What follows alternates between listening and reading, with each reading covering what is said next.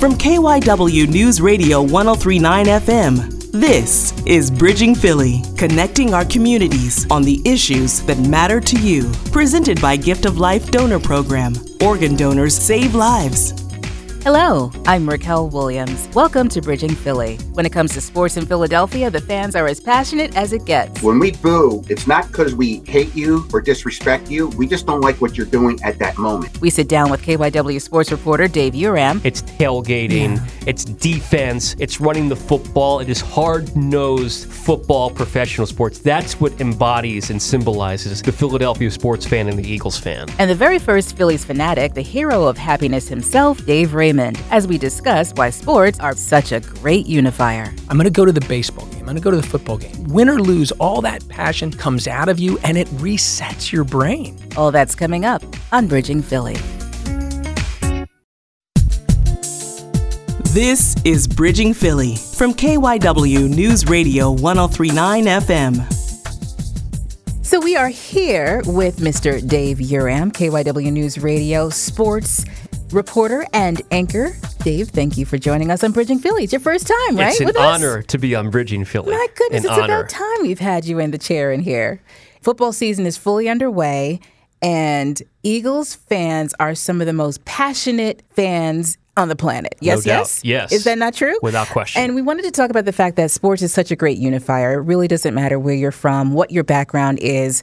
If you are an Eagles fan and you are from the region, there is no beef. You are family, and it is great. So talk about that. I know you've been covering the Eagles for years, and this is what you've seen. So fascinating that you bring it up that way in terms of the unification of it. You know, politics and topics like that can be so polarizing, but you could get along with somebody who has completely different views with you on something such as politics or any other topic, and you'll get along because you love Philadelphia sports. It really is, Raquel, the ultimate unifier, whether it's with the Eagles, the Phillies, Sixers, Flyers, and the Philadelphia Union. It's tremendous. Yeah, but among Eagles fans in particular, there's something extra special right there about the Eagles fans. Now, I will say that I live in South Jersey, and I happen to be... I'm a fan of football in general and all teams. I'm going to kind of just ease my way into this because I don't want anybody to flip out or attack me. But I am a Cowboys fan.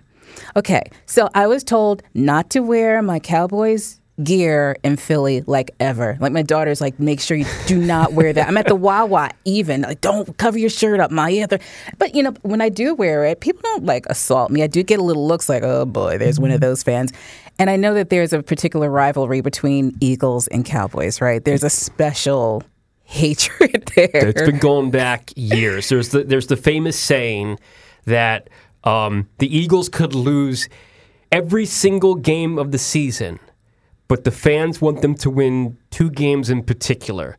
If they win the two Dallas games but lose the other 15, fans, well, obviously will be unhappy for an unprecedented 2-15 season. The Eagles have never had that bad of a season before. Right. But it would be a small consolation. There's also the other saying that on Sundays, the Eagles fans root for the Eagles and whoever the Cowboys are playing. It's a rivalry that goes back generations. It's the whole thing of Dallas is America's team and yada, yada, yada, and all this and all that. And the Eagles fans simply just don't buy it. And now it's even heightened even more because their owner, their general manager, Jerry Jones, is a very, I don't want to say polarizing, but he's a very notable figure that Eagles fans do not like. So it's a rivalry that has gone back a long time. Yeah, it has. And Eagles fans are very vocal about it, I will say, but I have not yet been insulted. But they're very vocal about it. Because there is this national stereotype about Eagles fans and Philadelphia fans that frankly is just wrong. Philadelphia fans are not nasty people. Okay. They're not mean people. Yes, there are isolated incidents where people do stupid things like fighting or taunting or whatever, but for the most part, the majority, the near almost 100% majority, are really good fans and really good people. And I guess I would put it to you this way. As long as the opposing fan isn't being overly obnoxious when entering the link in an opposing team's jersey, whether Cowboys or whoever, you're probably going to be okay. Right. Right. So I'm not surprised that nobody's giving you grief. I am not. Because I'm not disrespectful. No. Right? You can't come into the link, right? If the Eagles are playing the Cowboys at the link, you can't come into the link with the attitude. This is Sure. the home team, right? Sure. This is where you are. I mean, you just got to be respectful of other people. And I think that as long as you are respectful of other folks and you're not being, overly obnoxious or boisterous or taunting, you're most likely going to make it out of the link. Okay. Okay. You're right. And for me, for the most part, it's just friendly rivalry. Yeah. It's great. It's fun. I think football fans in Philadelphia, it's tradition, it's passion, it's tailgating, it's buying the Kelly Green jerseys, it's defense, it's running the football. It is hard-nosed football professional sports. That's what embodies and symbolizes the Philadelphia sports fan and the Eagles fan. I respect that. I do. What do you think about the Kelly Green? You like it? I think the Kelly Green is a sensational color. I think that it's obvious that the fan base has wanted it for a very long time. Jeffrey Lurie made midnight green the primary color, I want to say 27 years ago or something like that, nearly 30 years ago. And there's always been this clamoring for the Kelly Green to come back. And it's great that it's back this year for 2 games, for 2 regular season home games as the alternate jersey. Now, they wanted to bring, in fairness to Jeffrey Lurie, they wanted to bring it back sooner, but there was a rule in the NFL for a while where you could not have an alternate helmet. So Lurie and the Eagles did not think it would look good if they had the Kelly Green uniform but the midnight green helmet. Right. And then a new rule came in, and that allowed them to go to Kelly Green for the alternate uniform. Okay. All right. Can we talk a superstition for a little bit? Yeah. I mean, from eating a particular meal to having a particular shirt on, listening to music, not changing your routine, having a lucky item. I know you've been covering for a long time. Talk about some of the more interesting superstitions that you've run across among Eagles fans. Oh, man. I don't know if they're necessarily superstitions per se, but, some Eagles fans have green Jell-O shots at their tailgates, having the same meal and the same routine beforehand. In terms of, I'm sure there are many, many fans who like to wear the same jersey that they've always worn for years and years and years and years. On game day? Even if that player is not wearing, maybe they have a specific attire and a specific method to putting on their uniforms. I think that Silver Linings Playbook, which is a really good film, with Bradley Cooper and Jennifer Lawrence and Robert De Niro, I think that while there's obviously a serious topic of mental health that is the overlying theme of Silver Linings Playbook, I think when you see Robert De Niro's character kind of move the remotes around and whatnot, and you got to sit there, Right. I think that would be a common thing among sports fans in Philadelphia, because everybody cares so much about the Eagles winning that they want to try to do everything that they can to help the Eagles win. And I think that it also symbolizes this town in terms of sports fans, is that when the Eagles win, the following week's going to be fun, right? Right, Good. right, But right. when the Eagles lose, I'll say this. This might sound extreme. Okay. If the Eagles lose and you're an Eagles fan, but 2 days later you win the Mega Millions, I think you're still going to be upset that week, even though you won the. I'm serious. That's how important. It's that serious. It's that important for Eagles fans who really care to see the team do well. I mean, the Mega Millions, though. No? I hear you. I got you. My wife would say you're crazy for saying that, but that's the truth. Like the whole point of it is that what happens on Sundays with the Eagles, or whenever they play, sets the tone for the mood of the week amongst the fan base. It really does. I've noticed that. I have. Now, you've come across some super fans, right? There are people that have been able to make a name for themselves being super fans. Sure. And of course, the social media really, drives that. You've met a lot of super fans during your time covering the Eagles, yes? Eagle Shirley is one that Eagle comes to Shirley. mind, right away. She's real passionate Eagles fan, enthusiastic, really emotional, calling into WIP for years. That's what I'm talking about, baby. Let's get it. Let's go. Love y'all. God bless. Really making it about family and spending time with family. She's a great one. Monty G, who was a freestyler, We've got these great freestyles about Philadelphia sports and the Eagles. It ain't nothing but the Super Bowl, baby. No ifs, ands, or buts, or maybe. Yes, we beat Tom Brady. He's a really, really good one. There's so many. Kenny from the Dirty 30, who's been a long-time Eagles fan. Danny Ozark comes walking out to do a pitching change, and everybody starts booing him. I didn't know. I started booing because that's what everybody did. My first boo. Really sorry if I'm missing any names off the top of my head. I'll give you one that I just recently learned about, and he doesn't even live here, but his name is Brandon Winston. Okay. He lives in West Virginia, and he's lived in West Virginia his entire life. Wow. But he became an Eagles fan. Somebody close to him got him into the Eagles as a kid, and he's been an Eagles fan for 20 years. He's the one, Raquel, you brought up the Kelly Green jerseys. He's the one who accidentally leaked the reveal of the Kelly Green jerseys online by accident before the team's official reveal, which was supposed to be a couple of days later over the summer. Well, how did he know about it, though? So Brandon, he was on the Eagles app. He was looking for tickets, and he just happened to click on something that said Go Green. So he thought it was about recycling, right, which he's into. But I guess by accident, somehow Go Green was rerouted to photographs of the Eagles in their Kelly Green uniforms. I haven't really been able to confirm whether or not this was supposed to happen or not with that link rerouting it to that. I don't know, but that's what it did. So Brandon, not recognizing that they weren't supposed to be revealed yet, I think he knew that they were supposed to be a couple days away. He screenshot them thinking that the Eagles had an early reveal, and he put them on social media, and they became viral. But the Eagles didn't have an early reveal. He just happened to stumble upon them by accident, and he forced the Eagles, presumably, to reveal the jerseys a couple of days before they were supposed to come out on a Monday. They ended up coming out on a Saturday, and then, of course, they had the big sale at the Pro Shop on the Monday when they, sold out crazy and had people tailgating at 4. That tells you, as people were tailgating in the middle of the night, sitting outside of the Pro Shop for the reveal of the Kelly Green uniforms. So anyway, Brandon, this great Eagles fan, felt bad that he one-upped and scooped his favorite team by putting them out on the internet before they were really supposed to, and he was really apologetic about it. Really great fan. Those are just 4 fans, Raquel, who are huge Philadelphia sports fans that love the Eagles, love the Phillies, love the Sixers, love the Flyers, love the Union, and it's a huge part of this town. The Eagles are a massive entity in this town. Sports is a huge thing in this town, and it's obvious why Philadelphia is one of the best sports fans in America, if not the best. It's nothing to do with the Eagles, and I think this is a good thing to close on.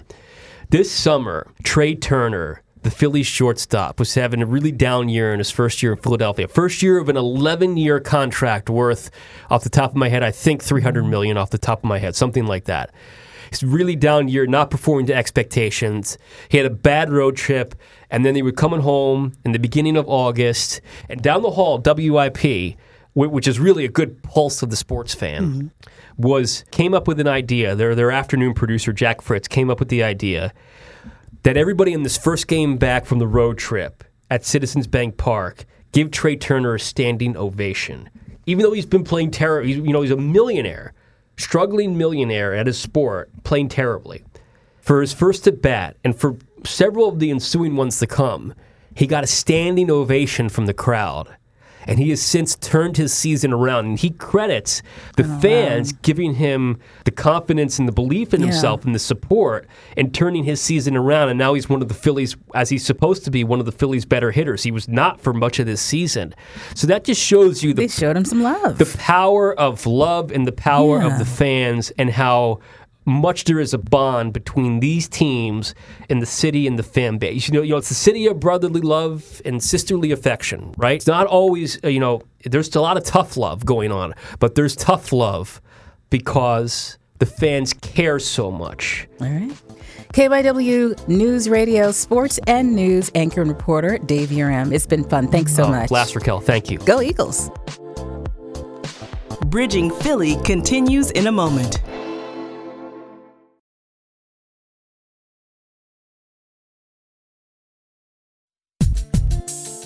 Back to Bridging Philly from KYW News Radio 103.9 FM. Football season in the city of Philadelphia is like no other city. It is alive, vibrant, and it truly unifies the city.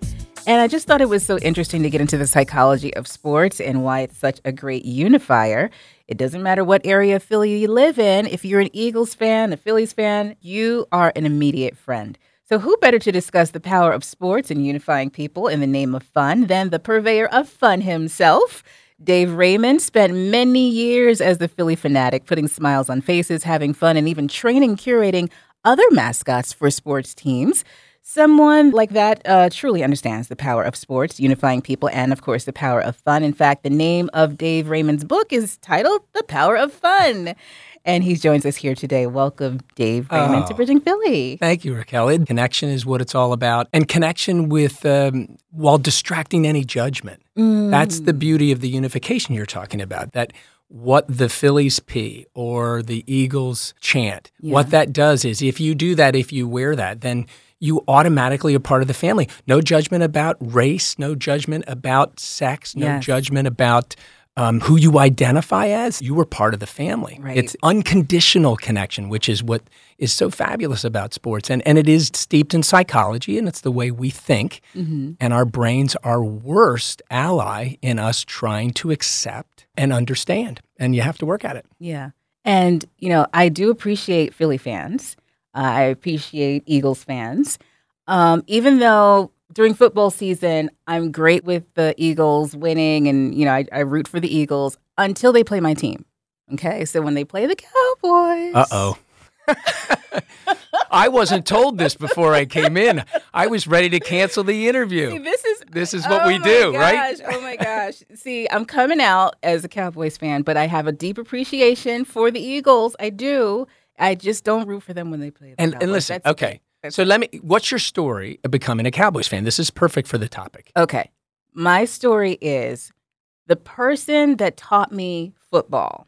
Because one day I'm like, okay, what's this football thing? What, you watch this all day, every day. I might as well sit down with you and you teach me the game. And this person I was dating at the time.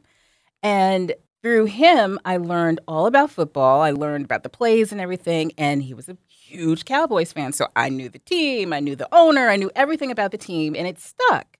And that's it. Okay, and that is actually, if you were to say, which I hear all the time from my Cowboys buddies, and I do have a number of them, they go, well, when I was 6, the Eagles were terrible, and then I saw this star and Roger Staubach, and no, bad parenting, that's first, because the parents needed to step in and do something. And they had to figure it out after absorbing it. You have a different story. There's a connection there. If somebody's important to you, then they do the gracious thing of teaching this wonderful sport, and it happens to be because of the Cowboys. That is a legitimate story. Okay. So when people go, oh my God, just say, listen, just understand where I am. So you'll have to go somewhere else. when we play the Cowboys, you need to sequester yourself in a little private room so nobody sees you're doing it. Or you can go to Dallas during that time, right? Where I will be with the people that you share that with, and then come back to the good stuff later. Okay. All right. I got it. This is hilarious. But this is one of the reasons why I wanted to do the show, because ultimately, like I said, you know, sports does unify people, and it got the whole fun element in it. And, you know, I could have given you a very long introduction. You've done so much in your career, but I'm going to let you talk all about that as we go along. So let's first talk about how you came to become the Philly fanatic for how many years?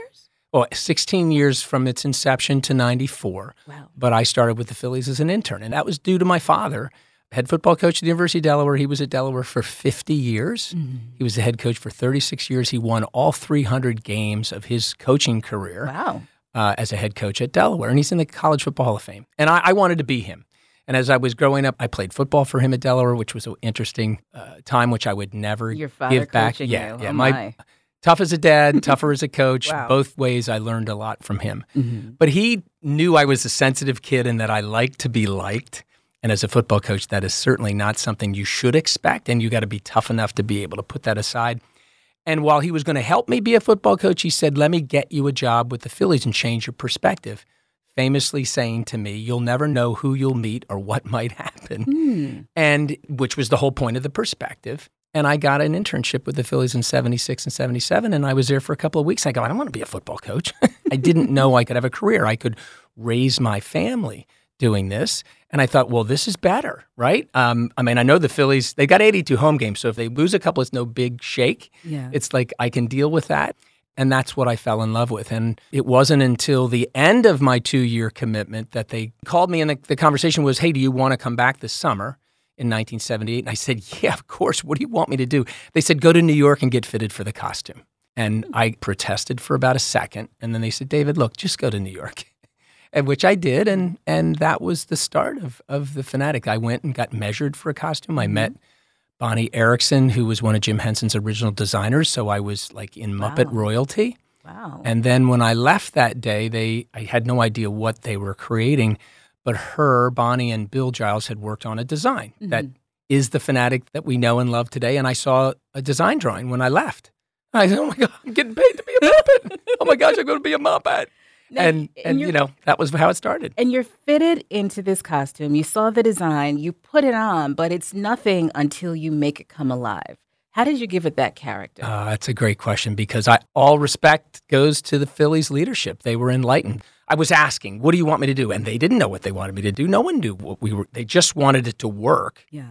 And it had a very short shelf life for it to either work or not with our fans. And so they didn't make an announcement. That was priming us for, hey, this isn't some big marketing scheme. We're just going to throw them out there with no thought about what they wanted me to do. So what my boss, Bill Giles, said when I asked him fearfully, he said, wait a minute, you don't know what you want me to do? You just want me to show up? And he said, yeah, but I want you to show up enjoying yourself. You go out and do whatever you enjoy, go do that. And then it will connect with our fans. Because, I was a Phillies fan, so I had the heartbeat of a Phillies fan in my chest. So when I ran out of his office going, hey, I'm a college student, I'm a professional idiot, I know how to have fun, he screams at me, G-rated fun. That's the only box he put me in. And then over the next few weeks, we were constantly collaborating. He would say, go over here. Go out with the ground crew in the 5th inning, which continues today to be a big moment for the Fanatic. Right. And then I said, what about if I do this? And I found this little vehicle that Honda makes. It'll help me get around. All right, let's go get one of those. And that is how the Fanatic's personality evolved. It was a piece of me, my love of Daffy Duck, Foghorn Leghorn, Warner Brothers cartoons, Three Stooges, silent comics of their day, all this nonverbal slapstick humor was all what energized me. And then I loved the sounds of Philadelphia, the music, and what was being developed here. I loved dancing. And I just, what do they call it? Mashed that together. And slowly over time for me, in probably the first 6 months, I started to get a feeling of who I was as the Fanatic. And becoming the Fanatic's best friend was a great way to separate the two personalities. And that's what we use for media. Never showed him out of costume. We did that once and said, oh, that looks terrible. But we want the media. We want the coverage. Yeah. And they started to treat the Fanatic, again, Enlightened Leadership, like he was a living, breathing entity. And in branding terms, he was a living, breathing brand extension where people want to hug and take pictures. Yeah. And then in that day, they weren't posting, but they were sharing. And today they're posting. It's a beautiful reflection of who the Phillies are beyond the wins and losses. And certainly the championships. And we're now in Red October, passion at the highest. And you're going to hear a broadcaster, John Smoltz, who used to be a pitcher for Atlanta, just wax poetic about how much he loves the Fanatic and doesn't want to know, quote unquote, who his best friend is, just wants to see him. It's a phenomenal time for the Fanatic to bond and join us together. I'm expecting success, but we know in sports that success may not happen, and the Fanatic is kind of there for those times too, to kind of bring us around with a bigger picture. As passionate as we are and as sick as our stomachs we're going to be if the Phillies don't do well or if the Eagles don't reach the Super Bowl and win the Super Bowl. Right. There's more to it than that, and that simmers below the surface and it bubbles up when we need it, just like valuing fun does. It's something about seeing a mascot. It just turns the biggest adult into a little kid. The kids already love mascots. And then, of course, when, I see a mascot like Gritty. Gritty stepped on my microphone one day. I was like, hey, you're on my microphone. But, you identify with these characters like, like the Muppets and everything and then Sesame Street. And we all grew up with these characters. But it just makes us feel like kids again when we see you guys come around. Well, and Raquel, that's the dose of magic. That's the magic that's inside of any mascot that's done well. There's many that are not. And the Phillies mascots in general are really done well. And there's one element that is across the board similar to the ones that do it well, is that they've been designed to distract you for a moment or two. So no matter how bad your life is going or how great it's going, when you run into a character that is designed that way, their job is to have you forget about all of that, lose some sense of self, get inside the moment, and show this affection for a brand you love, and you're able to hug it and interact physically with it. Like an institution like a college or university, you can't go hug the buildings. You probably can't get to that famous football coach sometimes or the student athletes, but you can interact with the mascot, which is the embodiment of that brand. So I used to answer that question, like, why are mascots so important? I would say, because they're living, breathing characters. But as I've studied and learned this positive psychology, is they're an amazing daily intentional activity. Hey, I'm going to go fill in the blank. And wherever you're going is going to distract you from what's going on in your life for a half an hour. I'm going to go to the baseball game. I'm going to go to the football game. Win or lose, all that passion comes out of you and it resets your brain because you forget. Then you got to go home and deal with it if it's bad or savor the good times. But the bottom line is we all need a break to get out of ourselves, to remove our brains from constantly say, hey, you're threatened, pay attention.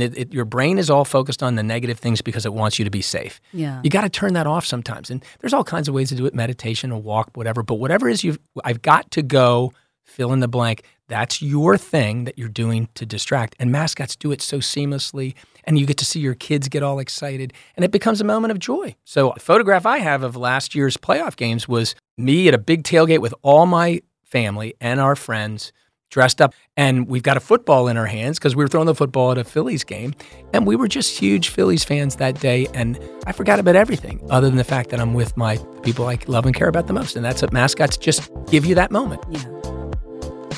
Bridging Philly continues in a moment.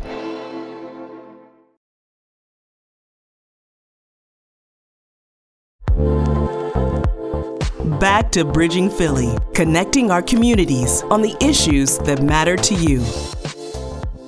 I'm thinking back to, I read a little bit about your story. There was a time in your career where tragedy struck and things kind of went downhill for you, but you're this happy guy. You're happy. You're supposed to make other people happy. Can you talk about that time in your life where things got a little difficult, but you still had to be the fanatic? Yeah, and I was trying to stop that. I mean, I'd gone through the death of my mom.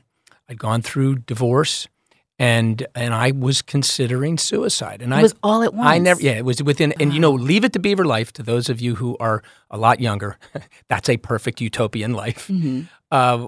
And I was living that. Everything happened the way I would have hoped it to happen. I was doing well financially and having this great job, and boom, the brutality of life walked up and whacked me. Mm-hmm. And that's the way we have to understand. This isn't as simple as waking up and saying, I'm going to be happy. It takes work and effort, and it takes us to value the good times. And why are we doing that? Because we know the brutality of life is around the corner. If we're blessed to live a long life, multiple times we're going to get brutality in our lives. What we need to do is stop us from where I went, was into hopelessness. And the reason why I went there was, I can't tell people I'm this way. My job is to be this clown. I can't be unhappy. I can't be unsatisfied. I can't be depressed. And I was hopeless.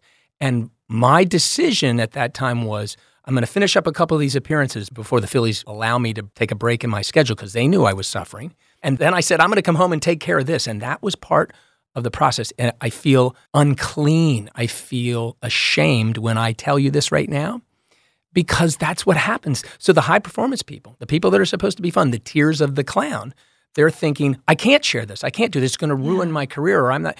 And then they get to the point where the only answer left for them is to decide to take their own lives. And that was a horrific time. But what happened was I had to finish a couple appearances. And for the first time, while feeling awful, I was in the costume and people were yelling, I love you. Come hug me, take a picture. You're the best fanatic. I can't live without you. I'm a huge fan. All the things that we've talked about. Yeah. And that lifted me a tick above hopelessness, which if you listen to Martin Seligman's original TEDx talk about the idea of positive psychology, was he said, in psychology, we used to just try to get people a tick above hopelessness, and that was no small thing. That was okay because we were saving people that way. And then we started to look at the outliers of the data points to say, why are these people not over here with the rest of them? And that's when they studied people who naturally had this ability to be enthused and to be able to turn off their brain for a little bit. And that's where the whole study of positive psychology started. And this is only in the late 70s. So it's in its infancy still. So it's hard work. And that's what we need in our lives, is to realize we are not going to be successful at this every single second. But we have to remember that it truly is up to us to make it important, to tell our brains we are going to value the positivity that we have and that we can create. And then when the tough stuff happens, your brain's going to be on full effect in a good way. Got to go see the doctor. Got to take my medicine. Got to make sure I'm eating right. Or if it's mentally, I'm going to see the psychologist. I'm going to go see my therapist. You're doing all those right things. But what we forget during those times is, okay, well, how is the power of fun helping me? That means I need to also do something that is counterintuitive during difficult times. I can't do that now because I'm a caregiver. They don't get a break. I can't do that now because I'm fighting for my life and I've got people around me that I don't want them to spend too much time with me. These are the things that go on with both sides of the equation. Sure. But you have to say, no, I need that. I've got to read the book that makes me laugh. I got to have somebody come in that's going to make me smile. I'm going to need to go do fill in the blank, and that fill in the blank is personal to you. What will make you get into a flow state?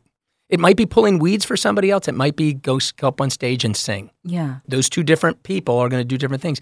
But what you remember is when the tough times hit you, you have to be working on changing your brain with a moment of joy, or even remembering one. And it's about balancing those two. We balance the difficult times because we know all the things we have to do to save ourselves, but we don't value and savor when the good times are happening and say, this is really important. I need to write down what's happening when I'm happy so that when you get the challenges, you go, I need to do the same thing. Yeah. I can't give up on that, because that's how you get into hopelessness. That is so interesting that you say that. You know, I'm in therapy. I tell everybody you should have a therapist, someone you check in with every couple of weeks and you just sit and talk.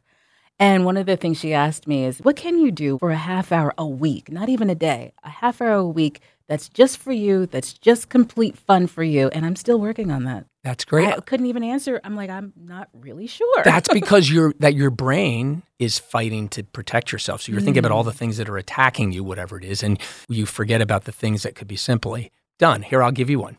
Stop asking people when you greet them every day, how are you doing? How many people do you greet every day that you'd say, hey, hi, how are you doing? All the time, yeah. Well, you've told their brain to dump on you, because in their heads are all the things that are bugging them. Change it by saying, tell me something good. Don't say, how are you doing? Say, hi, tell me something good. And the curmudgeons in your lives will non-verbally shrink into a raisin in front of you because they don't want to say anything that could possibly be positive. And then they'll say, well, I'm alive, which is a huge gratitude every day. You know, people say, yeah, it's better to be above ground. Yeah. So tell me something good is a great way to start conversations. It's an intentional activity because your conversations that probably, if you did in the reverse and said, how are you doing, would be very negative, because people say, oh, the kids, my spouse, my job, and all of it comes out because you're asking, right? And it's not bad for them to get that out. But if you say, tell me something good, it makes the brain shut that down for a minute, and then it takes them a little bit longer. It does. And then they come up with something beautiful. Like I've done that with folks. And they'll come up to me and said, you know what popped into my head was that I got my first clean cancer screen today, and I haven't shared that with anybody. I haven't told all of my coworkers yet. And I said, well, can I give you some advice? And they said, yes, go share that with everybody, because they want to hear that and they want to celebrate with you. Yeah. And then the leader of that organization set up a time where he could get up in front and tell everybody the next day. And they had a big party. So tell me something good is an intentional activity that you are going to do daily. And that only takes seconds, right? You said, I agree, a half an hour a week, 5 to 6 minutes a day for yourself to think, what am I going to do to boost my mood? And tell me something good is one of them. So you got to come up with 15 of them that you can go to. And it could be a walk. It could be reading a book. It could be calling a certain friend. It could be going to an amusement park. It could be just thinking about something that was really wonderful in your life and you relive it in your brain. Mm-hmm. And when you do that, you release what they call happy hormones, you know, serotonin and all of the good chemicals in your brain to give you that great feeling. And just remembering that does it. So smiling and laughing, even if you're making it up, even if you're faking it, releases those same chemicals. So just smiling more and be the first to smile and laughing is an intentional activity. It's simple, right? But we don't value it. So, well, that's kind of silly, isn't it? And every time I hear a client say that's silly, I go, you're onto something. Whenever your brain is telling you that's silly, it's not valuing it. You need to value this in it. And that's the hardest thing, is the habit loop, to switch our brain off and allow your brain to value the positive things. Yeah. When you think about it, it's amazing how we tend to suppress happiness because we're protecting ourselves for what's next or the other shoe to drop. I'm very guilty of that. We all are. And that's the guilt we have because we think we're special in our negativity. It's truly the way we're all wired. Yeah. That time in your life when you lost your mom, you're going through the divorce and so on, and you reached that very, very low point, but you also had to do the fanatic job, and you felt those feelings of people wanting to hug you, seeing those smiles. Is that when you realized or recognized the true power that fun has? No question. And I honestly had not deconstructed it yet. I was just thrilled. I had an answer other than, I'm going to go home and take care of this. Yeah. Taking my life became secondary at the most. And then it disappeared very quickly because I went, I'm going to do more of these because I know, and as I say on stage, I go, that moment turned into a day. And after I got off the costume, I was still felt horrible, but I was a tick above hopelessness. The day turned into a week into months into a year, and years till today. When I tell this story, I'm really talking about how amazing of a person my mother was and how all of the things she was telling me while she was sick were great keys to being happier.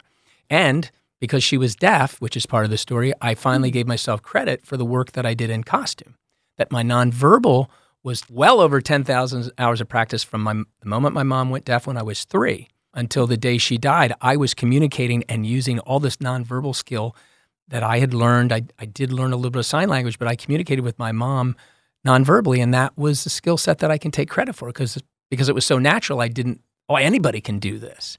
So it was the moment that I realized it, but I wasn't able to tell the story until about 10 years ago when I started sharing it because I was doing training about how to speak well. And when I talked to some of my coaches about I have this in me and I haven't, and they said, oh no, number one, you need to do it and tell them what it means to them. And number two, you need to tell them you're okay now and why you're okay. So I have 28 years of marriage with Sandy. Oh, congratulations. Thank you. And she, I'm not worthy of Sandy, so I try every day to try to live up to how great of a human being she is, who lives life very simply. It's a lot of things are black and white to Sandy, which you find is a wonderful way to go through life, is to just understand that it doesn't have to be difficult. And that's the story I would tell after getting the training to tell the stories. Look what the Power of Fun has given me. How can people find out more about Dave Raymond, the Power of Fun, and all that you do? At DaveRaymondSpeaks.com. What I love to tell people is, if you want a little taste of this, what a surprise, I have a newsletter. But it comes out once a month, last Friday of the month at 5:30. It isn't all just from me. This is curated from all the information I've studied and learned, and I try to do it in an engaging, fun, simple way. I'm happier having spoken to you today. And with you. This is wonderful. Great. And I actually have somebody that I now have a beginning relationship with that's a Cowboy fan. You do. And it's okay. It is okay. I'm still feeling good. It's amazing. Thank you. Thank you so much, Dave Raymond. Appreciate your time. Thanks. Thank you so much for joining us for Bridging Philly, brought to you by Gift of Life Donor Program. Organ donors save lives. Be sure to connect with us on Twitter at Bridging Philly. And please don't forget to subscribe to the podcast. For Sharaday Howard and our producer, Patty McMahon, I'm Raquel Williams. Be well.